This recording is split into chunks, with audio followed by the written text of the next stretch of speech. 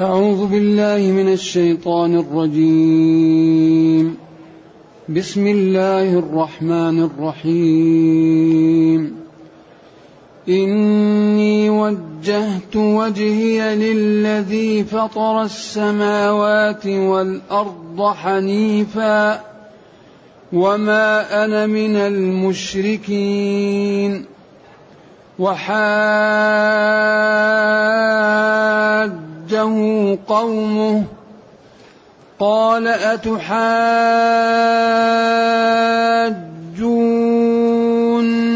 في الله وقد هدان ولا أخاف ما تشركون به إلا أن يشاء ربي شيئا وسع ربي كل شيء علما أفلا تتذكرون. وكيف أخاف ما أشركتم ولا تخافون أنكم أشركتم بالله ما لم ينزل به عليكم سلطانا فأي الفريقين أحق بالأمن إن كنتم تعلمون. الذين آمنوا ولم يلبسوا إيمانهم بظلم أولئك لهم الأمن وهم مهتدون. وتلك حجتنا آتيناها إبراهيم على قومه نرفع درجات من نشاء إن ربك حكيم عليم. حسبك. الحمد لله الذي أنزل إلينا أشمل الكتاب وأرسل إلينا أفضل الرسل وجعلنا خير أمة أخرجت للناس، فله الحمد وله الشكر على هذه النعم العظيمة والآلاء الجسيمة، والصلاة والسلام على خير خلق الله وعلى آله وأصحابه ومن اهتدى بهداه. أما بعد، فإن الله تعالى ذكر في هذه الآيات ما حصل بين إبراهيم وبين قومه، وقد أشرنا بالأمس إلى أن العلماء اختلفوا هل إبراهيم كان شاكا أو كان مجادلا لقومه محاجا لهم آخذا لهم عن طريق العظة والعبرة والفهم حتى يوصلهم إلى ما يريد أن يوصلهم إليه. والخلاف بين السلف وهو لا زال قائم، إلا أن هناك أدلة ترجح أن إبراهيم لم يكن شاكا. وإن ورد عن ابن عباس عن طريق علي بن أبي طلحة أنه كان هذا في أول أمره، وأنه بعد بداية خروجه من السرب التي وضعته أمه فيه، وكان نمرود يريد أن يوقع بذكور بني إسرائيل كما أراد فرعون أن يفعل بموسى، يستعينون بالشياطين وبالكهان وتخبرهم ببعض ما يكون ويكذبون عليهم. إذن رأى كوكبا قال هذا ربي من باب الشك أو من باب استدراج قومه، أي لأنه لا يدري في ذلك الوقت ولم ينزل عليه الوحي. وقلنا إن في السياق أدلة تدل على أنه كان محاجا لقومه. أولا قوله وتلك حجتنا آتيناها إبراهيم، وقوله جل وعلا وما كان من المشركين، وأنه في بداية المحاجة أظهر الوحدانية وأظهر أنه ليس معهم فيما هم فيه. فهذا كله يدل على أن إبراهيم كان مجادلا لقومه، ولذلك أمر الله أن يجادل أهل الكتاب بالتي هي أحسن، ولذلك ينتزع معهم أماكن الاتفاق، يقول وقولوا آمنا بالذي أنزل إلينا وأنزل إليكم وإلهنا وإلهكم واحد ونحن له مسلمون. وفي باب اسمه باب آداب البحث والمناظرة، الحجاج للباجي السراج هذا صاحب المهذب اللي شرحه النبوي في المجموع، شو اسمه الشافعي، هذا له كتاب أيضا في الحجاج. فالمخالف والخصم ينبغي أن يؤخذ بالحجة، لكن يكون عن طريق يعني إيضاح البيان والبرهان من غير شتم ولا مغالطة ولا تعنيف. لذلك هذا الدين كله قائم على البراهين. الإسلام جاء يدعو الناس لاتباعه ويأتيهم بالأدلة على صدقه، ما يقول لواحد ارمي عقلك وتعال ادخل، لا. أول شيء بين أن الله هو اللي أوجد الكون، ثم بين أن معجزة النبي صلى الله عليه وسلم هو القرآن، فإن كذبوا به فيأتوا بمثله، فإن عجزوا فهناك ينبغي أن يعلموا أنه صادق وقد أوعد المكذب به النار فاتقوا النار. إذن ديننا دين قائم على الحجج والبراهين وعلى الأدلة الشرعية والعقلية، ذلك كل شيء يبرهن عليه.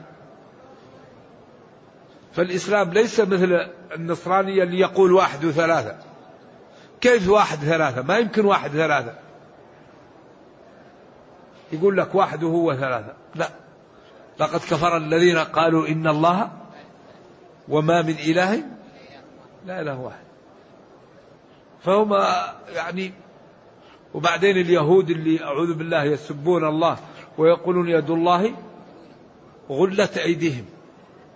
أما هذا الدين لا، الإسلام دين وسطية، لا يصف الله إلا بما وصف به نفسه أو وصفه به رسوله أبدا.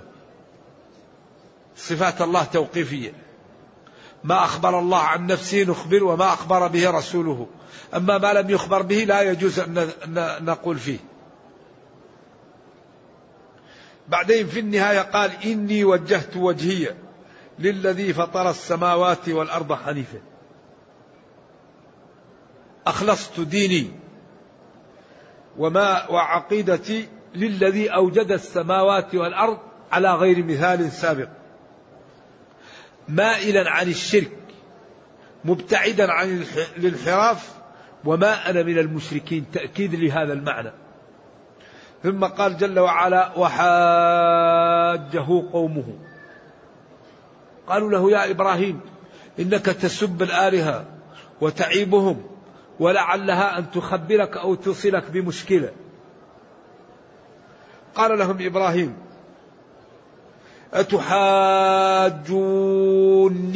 أتحاجوني تحذف أحد النونين الثانية لأن الأولى للرفع، أو تضغم الثانية في الثانية وتشدد، كل منهم قراءة سبعية. في الله وقد هداني أتخاصمونني وتجادلونني في شأن الله ووحدانيته وفي جعل الآلهة معه وقد وفقني وهداني بأن أخلص له العبادة ولا أشرك به معه غيره ولا أخاف ما تشركون به. إبراهيم يقول لهم لا أخاف الذي تشركونه من الأصنام ومن الأنداد أنا لا أخاف منه إلا أن يشاء ربي، استثناء منقطع، لكن إن شاء الله أن يوصلني بشيء وصلني به، لأن أمره إذا أراد شيئا. أما هؤلاء الأصنام لا تضر ولا تنفع. ولذلك قيل كان آزر يصنع الأصنام ويعطيها لإبراهيم يسوقها، فكان إبراهيم يقول من يشتري من يضره ولا ينفعه، من يشتري من يضره ولا ينفع. الناس طبعا لا تشتري منه، فإذا انتهى وقت العرض مر بها إلى الماء وقال لها اشربي ويكسر رؤوسها، فشاع بينهم عيبه للأصنام، وأصبحت هذه مشكلة كبيرة عندهم، أنه يعيب آلهتهم ويسفه أعلامهم، حتى إنه يوم لما ذهبوا أخذها وكسرها ووضع السيف في عنق الكبير منهم وقال لهم بل فعله كبيرهم هذا فاسألوهم، فرجعوا إلى أنفسهم فقالوا إنكم أنتم الظالمون، يعني أنتم المخطئون، كيف تعبدوا أصنام لا تنفع. بعدين نكسوا على رؤوسهم وقالوا لقد علمت ما هؤلاء ينطقون. قال لهم أفتعبدون من دون الله ما لا ينفعكم ولا يضركم أف لكم. لذا من علامات المنحرف أنك إذا أحرجته بالأدلة بدأ يقول كلام لا ينبغي ويخرج عن الموضوع ويسب ويشتم ويضارب. لذلك هم قالوا حرقوه وانصروا آلهتكم. طيب هو قال لهم لا تنفع ولا تضر، تقول حرقوه، قولوا تنفع وتضر وبرهنوا على أنها تنفع أو تضر. لذلك دائما صاحب الحجة الداحضة إذا غلب يبدأ يخرج عن الموضوع، يسب ويشتم أو يضارب أو يخرج عن الموضوع دائما. إذن قال لهم إني أخلصت وجهي للذي أوجد السماوات والأرض مائلا عن الشرك وما أنا عن الانحراف وما أنا من المشركين. ثم خاصمه قومه فقال لهم أتخاصمونني وتجادلونني في الله وقد هدان، قد وفقني وأعطاني الرسالة وأعطاني البصيرة بوحدانيته وفهمني ما أنتم عليه من الضلال، وأنا لا أخاف من أصنامكم التي تحذرونني منها وتخوفوني منها إلا إذا شاء ربي شيئا أن يوصله بي، الله يعمل ذلك. ولذلك هذا الاستثناء منقطع. وسع ربي كل شيء علما، يعني وسع علمه، حاط علمه بكل شيء، كل شيء. فعلما تمييز محول عن فاعل. وسع ربي كل شيء علما، كل شيء الله يعلمه، كل شيء الله قادر عليه. إذا من أين لي أن نعبد الأصنام وأن ندعو غير الله وأن نتخذ من دون الله آلهة؟ هذا لا يصلح. والله تعالى هو الذي يقدر وهو الذي يكرم وهو الذي يعاقب.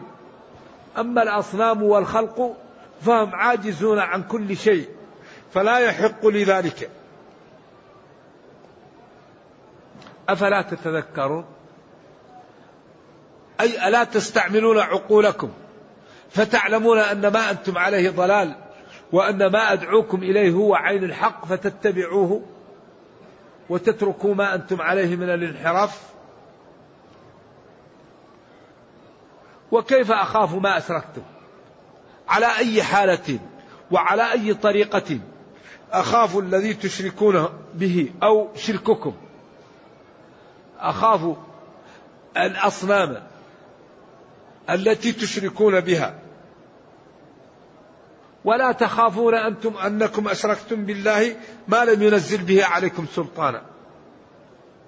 كيف يحصل مني أن أخاف الأصنام وأنتم الله المعبود بحق الذي أوجد السماوات والأرض والذي أمره إذا أراد شيئا أن يقول له كن فيكون؟ كيف هذا يكون؟ ولا تخافون أنكم أشركتم بالله ما لم ينزل به عليكم سلطان برهان ولا حجة. فأي الفريقين أحق بالأمن؟ أنا أم أنتم؟ أتباع الرسل أم أتباع الكفار؟ طبعا الذين آمنوا أحق بالأمن ولم يخلطوا ولم يلبسوا إيمانهم بظلم، هؤلاء أولئك لهم الأمن وهم مهتدون. إذن أي الفريقين أحق بالأمن؟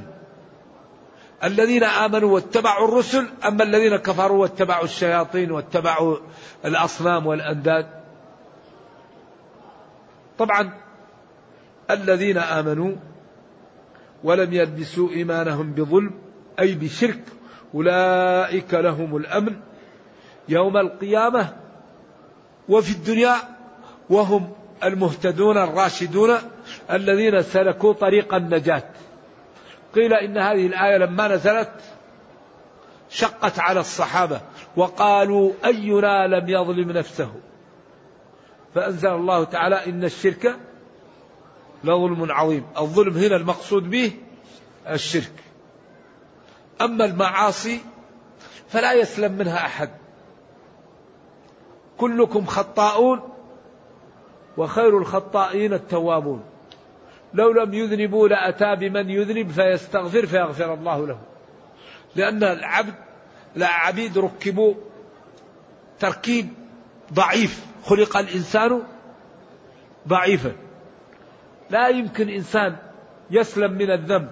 لكن المشكلة الاستهتار، المشكلة أن يكون العبد لا يخاف الله، لا يتوب إلى الله، لا يبالي بالمعاصي. أما كل ما العبد أذنب وتاب كل ما قرب من الله، ولو يذنب ويتوب ويذنب ويتوب ويذنب ويتوب حتى يغفر الله له. فإذا غفر له وتاب عليه يكون العبد لا يريد الذنوب أصلا. لأن من أكبر أسباب الاستقامة وتوبة الرب على العبد أن العبد لا يستهي المعاصي.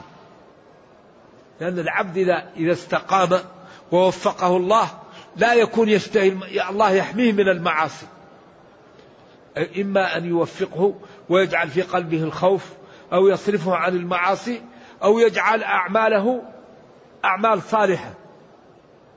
ذلك العبد لا يسلم من المعاصي إلا من عصمه الله. والإنسان ركبت فيه الشهوة وركب ضعيفا وجعل لا يتمالك ولا يصبر، ولكن الله تعالى يتوب على من تاب. إذن الذين آمنوا تشمل 11 جملة، ولم يلبسوا ولم يخلطوا إيمانهم بظلم بشرك أولئك أي لا غيرهم من الكفار ومن اليهود والنصارى ومن عبدة الأوثان، أولئك لهم الأمن، لهم الأمان، وهم الذين اهتدوا. ثم بين جل وعلا أن هذا الذي قاله إبراهيم هو حجته التي أعطاه الله، وتلك إشارة إلى المذكورات قبل. حجتنا يعني البصيرة والبرهان والتوفيق آتيناها. هذه البصيرة وهذه الحجة وهذه السبيل وهذه الطرق حجتنا، ألهمناها وأعطيناها إبراهيم على قومه، وفقناه لها ووضحنا له أن الآلهة لا تنفع، وأن الذي يفول ويذهب لا يصح أن يكون إله، وأن الذي يعبد الله هو أحق بالأمن، وأن الأصنام الذي يعبدها هو أحق بالهلكة والعطب. وبين له هذه الأمور، فهي حجة الله التي أعطاها عبده إبراهيم. نرفع درجات من نشاء، نرفع درجات من نشاء مضافة. نرفع، الرفع ضد النزول، لأن الرفع الصعود والنزول إلى تحت. درجات جمع درجة. من نشاء من خلقنا بالصلاة بالاستغفار بالتوفيق بالنبوة بأعمال البر. ولذلك هذه الدرجات ما يمكن ينالها الإنسان إلا بالبذل. درجات الخير لازم لها من بذل. الصلاة، الصوم، الصدقة، بر الوالدين، مساعدة الأيتام، مساعدة الضعيف، غض البصر، كف اللسان. كل هذه إذا عملها الإنسان زاد درجة. نرفع درجات من نشاء، أو نرفع درجات من نشاء، أو درجات من نشاء. ومن جملة من رفعنا درجته إبراهيم ونوح ومحمد صلى الله عليه وسلم، كما قالت رسلهم إن نحن إلا بشر مثلكم ولكن الله يمن على من يشاء من عباده. ولكن الله يمن، نرفع درجات، كما قال في الآية الأخرى قل إنما أنا بشر مثلكم يوحى إلي هي يمن على من يشاء، وهي نرفع درجات، لأن بهذا الوحي يرتفع الإنسان، يعلم ويخاف فيبصر فينجو ويكون قدوة في الخير. ولذلك هذه الدنيا خلقت بقانون المعاوضة. الدنيا على قدر ما تبذل تربح، وعلى قدر ما تنام تخسر. ولذا كل واحد يضع نفسه حيث يريد. من عمل واستقام واهتم بالإسلام والمسلمين رفعه الله وأعطاه المنازل والدرجات، ومن أهمل ولم يتنبه خفضه الله، ولم يكن له ذكر ولم يكن له قيمة. إذن الدنيا يحكم بإيش؟ بالبذل. أوفوا بعهدي أوفي بعهدكم إن الله إيش؟ اشترى. إن الله اشترى. إذن كل واحد وحيث يضع نفسه. لذلك كل ما كان الإنسان فاضلا كل ما كان مضحيا بماله بوقته بجاهه بعرضه براحته، بعدين ينال الدرجات. وكل ما كان الإنسان أكثر راحة كان أقل نفعا في الدنيا. لولا المشقة ساد الناس كلهم، الجود يفقر والإقدام قد والسؤدد منحصر في النفس والمال. مال السؤدد طريق ثالثة، نفسك تعلم الناس، تتوسط لها، تؤطرها لدين الله، تبعدها عن المعاصي، تبعدها عن الغيبة، تبعدها عن عقوق الوالدين، تبعدها عن أذية الجيران، تعودها على البذل، على الصبر، على التعلم، على محبة الخير، على كراهية الشر. مالك تبني به المساجد، تنفق به على المرضى، تصلح به ذات البين، تحسن به ثغور المسلمين. إذا تعلو بنفسك ومالك. فإذا منعت نفسك ومالك من أين تأتيك الفضائل؟ الفضائل بالنفس والمال. إذا لولا المشقة ساد الناس كلهم، حجبت الجنة بالمكاره. إذا هذا الدين دين البذل. ما يرضى المسلم لا ينام ويبقى نائم، لا، المسلم ينام ليتقوى، ليصلي، ليتحرك، لينقذ منحرف، ليعالج مريضا، ليعلم جاهلا، ليصلح بين متقاطعين. المسلم دائما عمل يرتفع ويرفع دينه ويرفع أمته. لكن إذا كان المسلم دائما ما يهمه، وبعدين كل واحد ما يهمه الثاني، تتقوض الأمة ويأتوا الأعداء ويركبوا على المسلمين، لأن الأمة لا تضحي ولا تبذل. لذلك أهم ما نحتاج إليه هو أن نهتم بالعقول، نهتم بالإبداع، نهتم بالتعاون، نهتم بتطبيق الأوامر، نهتم باجتناب النواهي. لأن هذه الأمة أكبر مشكلة تعيشها أوامر معطلة ونواهي منتهكة. هذا الذي قوض الأمة. هذه الأمة التي 1,600,000,000 مشكلتها الكبيرة أوامر معطلة ونواهي منتهكة. ومن جملتها ولا تنازعوا إيش؟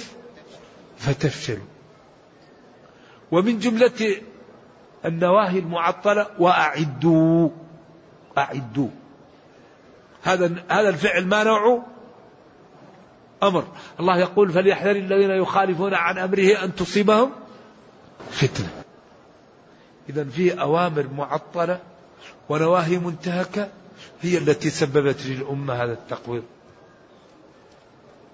ونحن في حاجة ماسة إلى التعاون، لأن الله يقول وتعاونوا، ويقول كونوا مع الصادقين. أيوة، لا بد أن نطبق هذه الأوامر حتى نكون في المكانة اللائقة بنا بإذن الله تعالى، نرفع أنفسنا وننقذ العالم. الأمة المسلمة إذا تمسكت بدينها وفهمته وعملت به نجت ونجا بسببها من ينحرف. لأن الآخرين إذا رأوا المسلمين يمارسون الدين أحبوا الدين واتبعوهم في الدين. أما إذا كان المسلمون لا يعملون بالدين كان ذلك سببا في انحراف غير المسلمين عن الهداية. إذن قال تعالى ربنا لا تجعلنا فتنة للذين كفروا.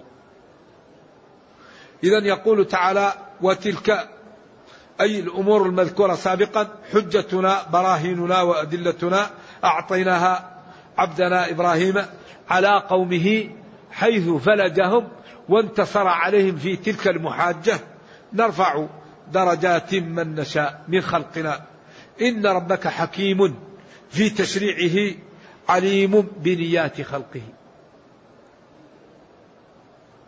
وبهذا يتضح أن ما قاله إبراهيم لقومه كان من باب المجادلة وليس من باب الشك، كما قال وما كان من المشركين، ولقوله وتلك حجتنا آتيناها إبراهيم على قومه.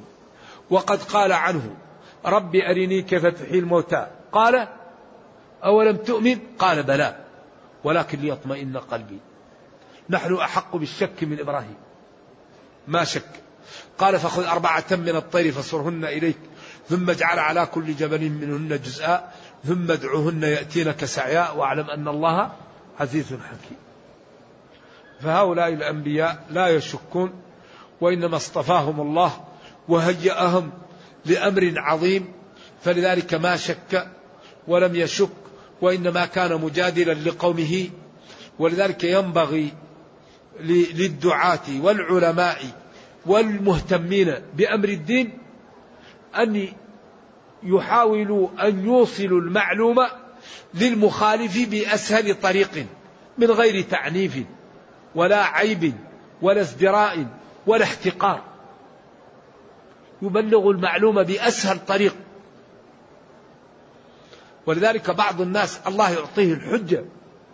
يقال أن عبد الرحمن بن الأثرم لما جاء مكبل من الشام أيام فتنة الواثق بخلق القرآن، وكان فيه ابن أبي دؤاد،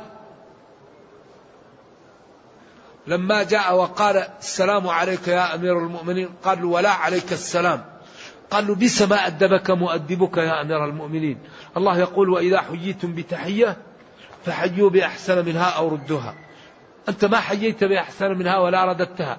قال له أتركني من هذا، ما تقول في القرآن؟ قال له أنا المكبل بالحديد هو الذي لي أن نسأل. فجاء بابن أبي دؤاد وقال له اسأل. قال له مقالتك هذه التي تدعو الناس إليها علمها رسول الله أم جهلها؟ قال له جهلها. قال ما شاء الله، جهلها رسول الله وعلمها ابن أبي دؤاد. علم ابن أبي دؤاد أنه ورد، فقال له أقلني، قال له لك الإقالة. فعاد إليه قال له مقالتك هذه التي تدعو الناس إليها علمها رسول الله أم لم يعلمها؟ قال له علمها. قال له دعا الناس إليها أم لم يدعو الناس إليها؟ قال له لم يدعو الناس إليها. قال له ألم يسع ابن أبي دؤاد في أمة محمد صلى الله عليه وسلم ما وسع محمدا في أمته؟ فعند ذلك راح الواثق ونام على ظهره وقال جهلها رسول الله علمها ابن أبي دؤاد. ما شاء الله. قال علمها رسول الله ولم يدعو الناس إليها. ألم يسع ابن أبي دؤاد في أمة محمد صلى الله عليه وسلم ما وسع محمدا في أمته؟ وانتهت محنة القول بخلق القرآن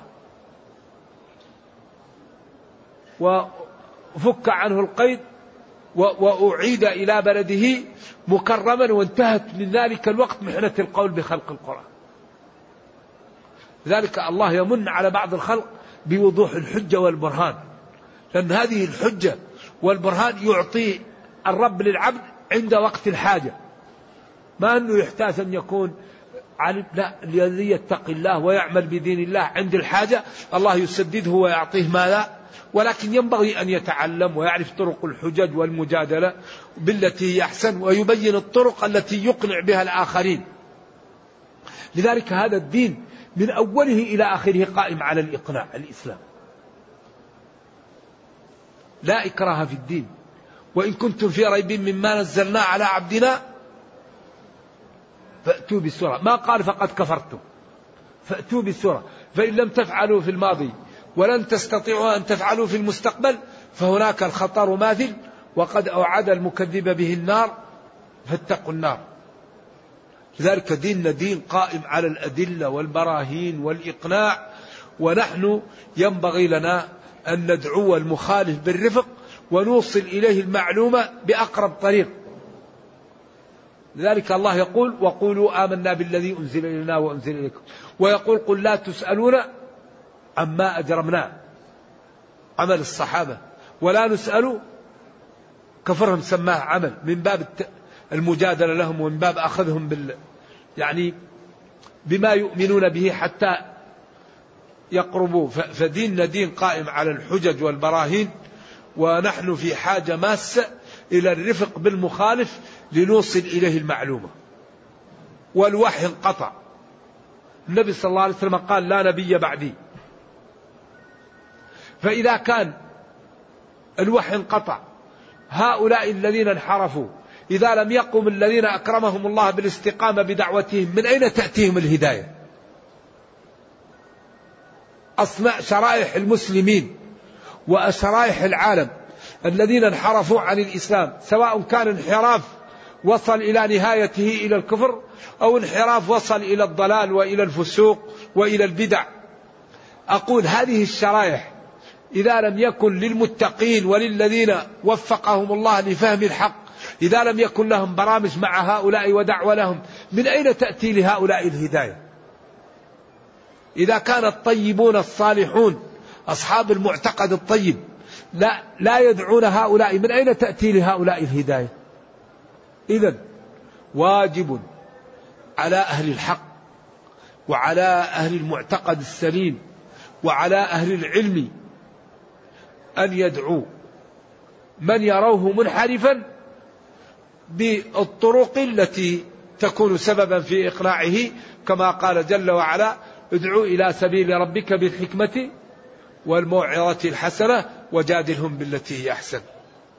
ومن أهم ما يزيل الشبه هو إيجاد برامج جادة يوضح فيها الخطأ ويوضح فيها الصواب والميدان، لأن هذا الدين يعلو ولا يعلى عليه. الميدان كل يوم ندوة، كل يوم محاضرة، وفي الأمور التي هي سبب الخلاف. من المبتدئ؟ من صاحب السنة؟ ما البدعة؟ ما السنة؟ والميدان. إن تنازعتم في شيء فردوه إلى الله والرسول، تركت فيكم ما إن تمسكتم به لن تضلوا بعدي. والدلالات وأقوال الصحابة والتابعين وسير الأمة، فينجلي الحق ويتضح الباطل، وعند ذلك لا يبقى لأهل الانحراف طريق ليصطادوا في الماء العكر. إذا جليت الأمور ووضحت، كل واحد يريد أن يلعب يقال له لا اتق الله، هذا وضح ولا تقول كلاما خطأ. والإسلام يعلو ولا يعلى عليه. الإسلام مهما خالط، كل من خالط الإسلام هو يستفيد، لذلك لا يضر الإسلام إلا تقاعس العلماء العارفين عن واجبهم. من يوم ما جاء الإسلام لم يضره إلا أن يترك أهل الحق الحق، سواء كان في يوم أحد. يوم أحد انخزل عبد الله بن أبي بن سلول بثلث الجيش، وما ضر ذلك، ما ضر المسلمين ذلك، ولكن الذي ضر المسلمين مخالفة الرماة.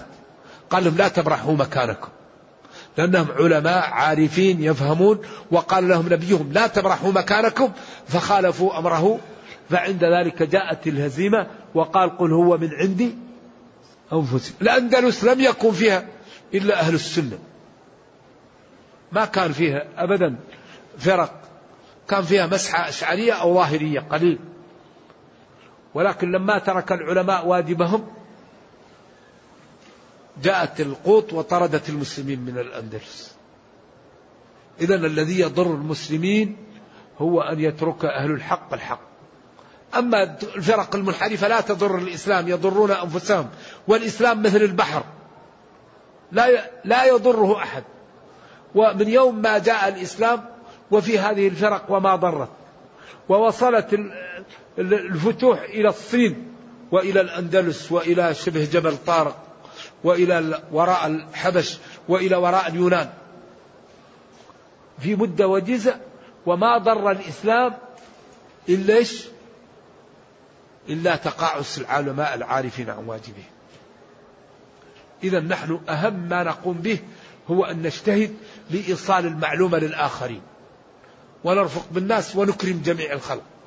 الطيب نكرمه لأنه طيب، والبطال نكرمه لإزالة البطالة عنه، فطالما استعبد الإنسان إحسانه. والله جعل جزء من مال المسلمين العام لتأليف الناس للإسلام. نرجو الله جل وعلا أن يرينا الحق حقا ويرزقنا اتباعه، وأن يرينا الباطل باطلا ويرزقنا اجتنابه، وأن لا يجعل الأمر ملتبسا علينا فنضل. اللهم ربنا أتنا في الدنيا حسنة وفي الآخرة حسنة وقنا عذاب النار. سبحان ربك رب العزة عما يصفون، وسلام على المرسلين، والحمد لله رب العالمين، والسلام عليكم ورحمة الله وبركاته. يقول إنه سافر للعمل لمدة 28 يوما، ويعود إلى البيت لمدة 28، وهكذا دائما. هل أقصر الصلاة أثناء سفري مع توفر كل الإمكانيات؟ علما أن عملي بعيد عن العمران وفي مصلى فقط، فكيف نصلي صلاة الجمعة؟ إذا كنت في المكان الذي تسافر إليه لا تقيم أكثر من 4 أيام، أكثر من 20 صلاة، تكون دائما تقصر. أما إذا كنت تذهب إلى الصحراء وتقيم في هذا المكان ولا تبرحه فأتم الصلاة. أقول ما قيل عن بعض السلف أنه يجلس شهر أو شهرين أو 3 أشهر، ذلك لمن لم ينوي الإقامة، ذلك لمن له مهمة يريد أن يقضيها، فإن قضاها رجع ولا يدري متى تنقضي، هذا يبقى يقصر، كما ورد عن النبي صلى الله عليه وسلم في تبوك أنه جلس 19 يوما، فكان أي يوم يفتح عليه يرجع، يمكن يفتح اليوم أو بكرة. أما إذا جلس في المكان ونوى الإقامة أكثر من 4 أيام فقول الجمهور أنه يتم. واضح؟ إذن الذي يأتي لبلد وينوي الإقامة أكثر من 4 أيام قول الجمهور الإتمام. أما الذي يأتي لحاجة، لكشف أو لوجود حاجة أو لبضاعة أو لملاقاة فلان، يمكن يلقاه اليوم أو بكرة ولا يدري متى يلقاه، لو يجلس سنة يبقى يقصر، لأنه يمكن يسافر أي وقت ما يدري متى يجلس، هل اليوم أو بكرة أو بعد بكرة. أما الذي يأتي للبلد وينوي فيه إقامة أكثر من 4 أيام هذا يتم. أما الجمعة فلا تلزم البادية، الذي يسكن في الخلاء أو الذي يترحلون هذه ليست عليهم جمعة، الجمعة على المدن أهل القرى، ذلك الذي يسكن في الخلاء ليست عليه جمعة على القول الراجح. يقول: ذكرتم أمس بعض الكتب التي اعتنت بذكر أسباب الخلاف، نرجو أن تكرروا إعادتها. الحمد لله الكتب متوفرة، وهذه الشبكات العنكبوتية جمعت، والمطابع جمعت، والإنسان ينبغي أن يعطي وقتا للعلم، لأن أهم شيء أن تعطي وقت لتدرس وتذهب إلى شيخ، لأن التعليم بدون شيخ مشكلة. لا بد في العلم وفي بدايته من الشيوخ، لأن الذي يدرس على نفسه تكون عنده مشاكل. كما ذكرنا أن الرجل قرأ الحبة السوداء شفاء من كل داء، قرأها الحية السوداء، وأخذ ثعبان ونشفه وذر به عينه فعمية، ولو كان جاء للشيخ لقال له ما هي الحية، هذه الحبة السوداء. فالذي يدرس على نفسه تكون عنده أخطاء كبيرة، فالإنسان ينبغي أن يأخذ شيخا. ومن أهم كتب أسباب الخلاف المغني، المجموع، نيل الأوطار، سبل السلام، وكتاب بداية المجتهد، الاستذكار لابن عبد البر، هذا في أقوال العلماء، كتاب عظيم. والكتب أيضا يعني نصب الراية للزيلعي يأتي بالتخريج الأحاديث، صحيح مسلم يأتي بالزيادات هي أسباب الخلاف، وشرحه النبوي شرح مقتضب مليء بالأحكام، شرح الحافظ بن حجر للبخاري، هذا فتح الباري مطابق لاسمه. وأيضا أسباب الخلاف في كتب تتكلم عن أسباب الخلاف بين العلماء، هذه يدرسها طالب العلم ويذهب للشيوخ. إذا الإنسان لديه ضيق في صدره ما لا يفعل وما لا يقول، يقول: اللهم اشرح لي صدري، أعوذ بالله من الشيطان الرجيم، يسأل الله العافية ويذهب لطبيب، قد يكون عنده مرض عضوي يتعالج، نرجو الله السلام والعافية. يقول هنا: ذكرت إحدى وسائل الإعلام في اليومين الماضيين أن البريطانيين يفضلون التحاكم إلى المحاكم الإسلامية المنتشرة في بريطانيا، ويقدر عددها ب85 محكمة. يقول: بما لا تفسر ذلك؟ نفسر ذلك بأن الإسلام كل يوم يربح أرض جديدة وناس جدد، ولذلك نحن أهم شيء أن نظهر للناس جمال الدين في حياتنا. الإسلام يحل المشاكل. الآن قالوا الحل في الاقتصاد الإسلامي، كل ما أمر الإسلام بشيء في النهاية يجدون أنه صحيح، لكن المشكلة أن المسلمين مثل المحامي الفاشل. المحامي إذا كان فاشل كل ما أخذ قضية يخسرها، لأنه فالمسلمون يمثلون المحامي الفاشل، يشفلون الناس عن الدين إلا من عصم الله. يقول هنا: من كان إمام فقراءة الإمام قراءة له أو عليه الإجماع. هذا ما عليه إجماع يا أخي. وقال عليه من قرأ خلف الإمام فقد أخطأ الفطرة. قال: لا صلاة لمن لم يقرأ بفاتحة الكتاب، كل صلاة لا يقرأ فيها بفاتحة الكتاب فهي خداج فهي خداج. وارجع إلى باب القراءة خلف الإمام جزء البخاري، والمسألة مختلف فيها. وبعض العلماء يقول: إذا لم يعطيك الإمام فرصة وهو يجهر إن شاء الله قراءته تكفيك في الفاتحة. أما إذا أعطاك فرصة أو كانت صلاة جهرية سرية لا بد أن تقرأ الفاتحة. ولذا هذا القول هنا ليس على ظاهره، هذا الكلام فيه ما فيه. هل علم العقائد يحتاج إلى شيخ؟ لا بد للشيخ، لأن العقيدة هي من أهم المواد ولا بد فيها من شيخ، لكنها سهلة وتفهم بالطرق اللي تبين بها. وذلك النبي صلى الله عليه وسلم علم الصحابة، والصحابة علموا من بعدهم. وأول أمر في المصحف: اعبدوا ربكم، وأول نهي في المصحف: فلا تجعلوا لله أندادا. وهذا معنى لا إله إلا الله. ثم جاء بعدها برهان محمد رسول الله عن طريق الإقناع: وإن كنت في ريب مما نزلنا على عبدنا. ولم يهتم القرآن بشيء مثل التوحيد. هذا السؤال يتكرر كثير. يقول ما حكم التصوير الفوتوغرافي؟ الله أعلم. كيف أوفق بين الأمر بالآية وجادلهم بالتي هي أحسن والنهي في الحديث لمن ترك المراء وهو محق؟ المراء غير المجادلة، المراء المماحكة. إذا ظهرت الحجة ما بعدها مراء، أما قبل أن تظهر الحجة فهو الجدال. فالجدال بالتي هي أحسن مطالب به، والمراء منهي عنه. هل يكفي لبداية طالب العلم أن يحصل على معهد شرعي أو كلية حتى لا علاقة للشهادات بالعلم. قد الإنسان لا تكون عنده شهادة ويكون علامة، وقد يكون عنده أكبر شهادة وهو غير متعلم، لكن في الغالب أن اللي يحمل الشهادة يكون عنده بعض العلم في الغالب. فلا علاقة للشهادة بالعلم، وإنما هي مظنة. ينبغي لمن يريد أن يتعلم أن يكون يفهم الدلالات ويفهم الأسلوب، وإذا جاء الأسلوب فيه خطأ يعرف أن هذا الأسلوب فيه خطأ، ويكون له شيخ يعرض عليه ما يشكله.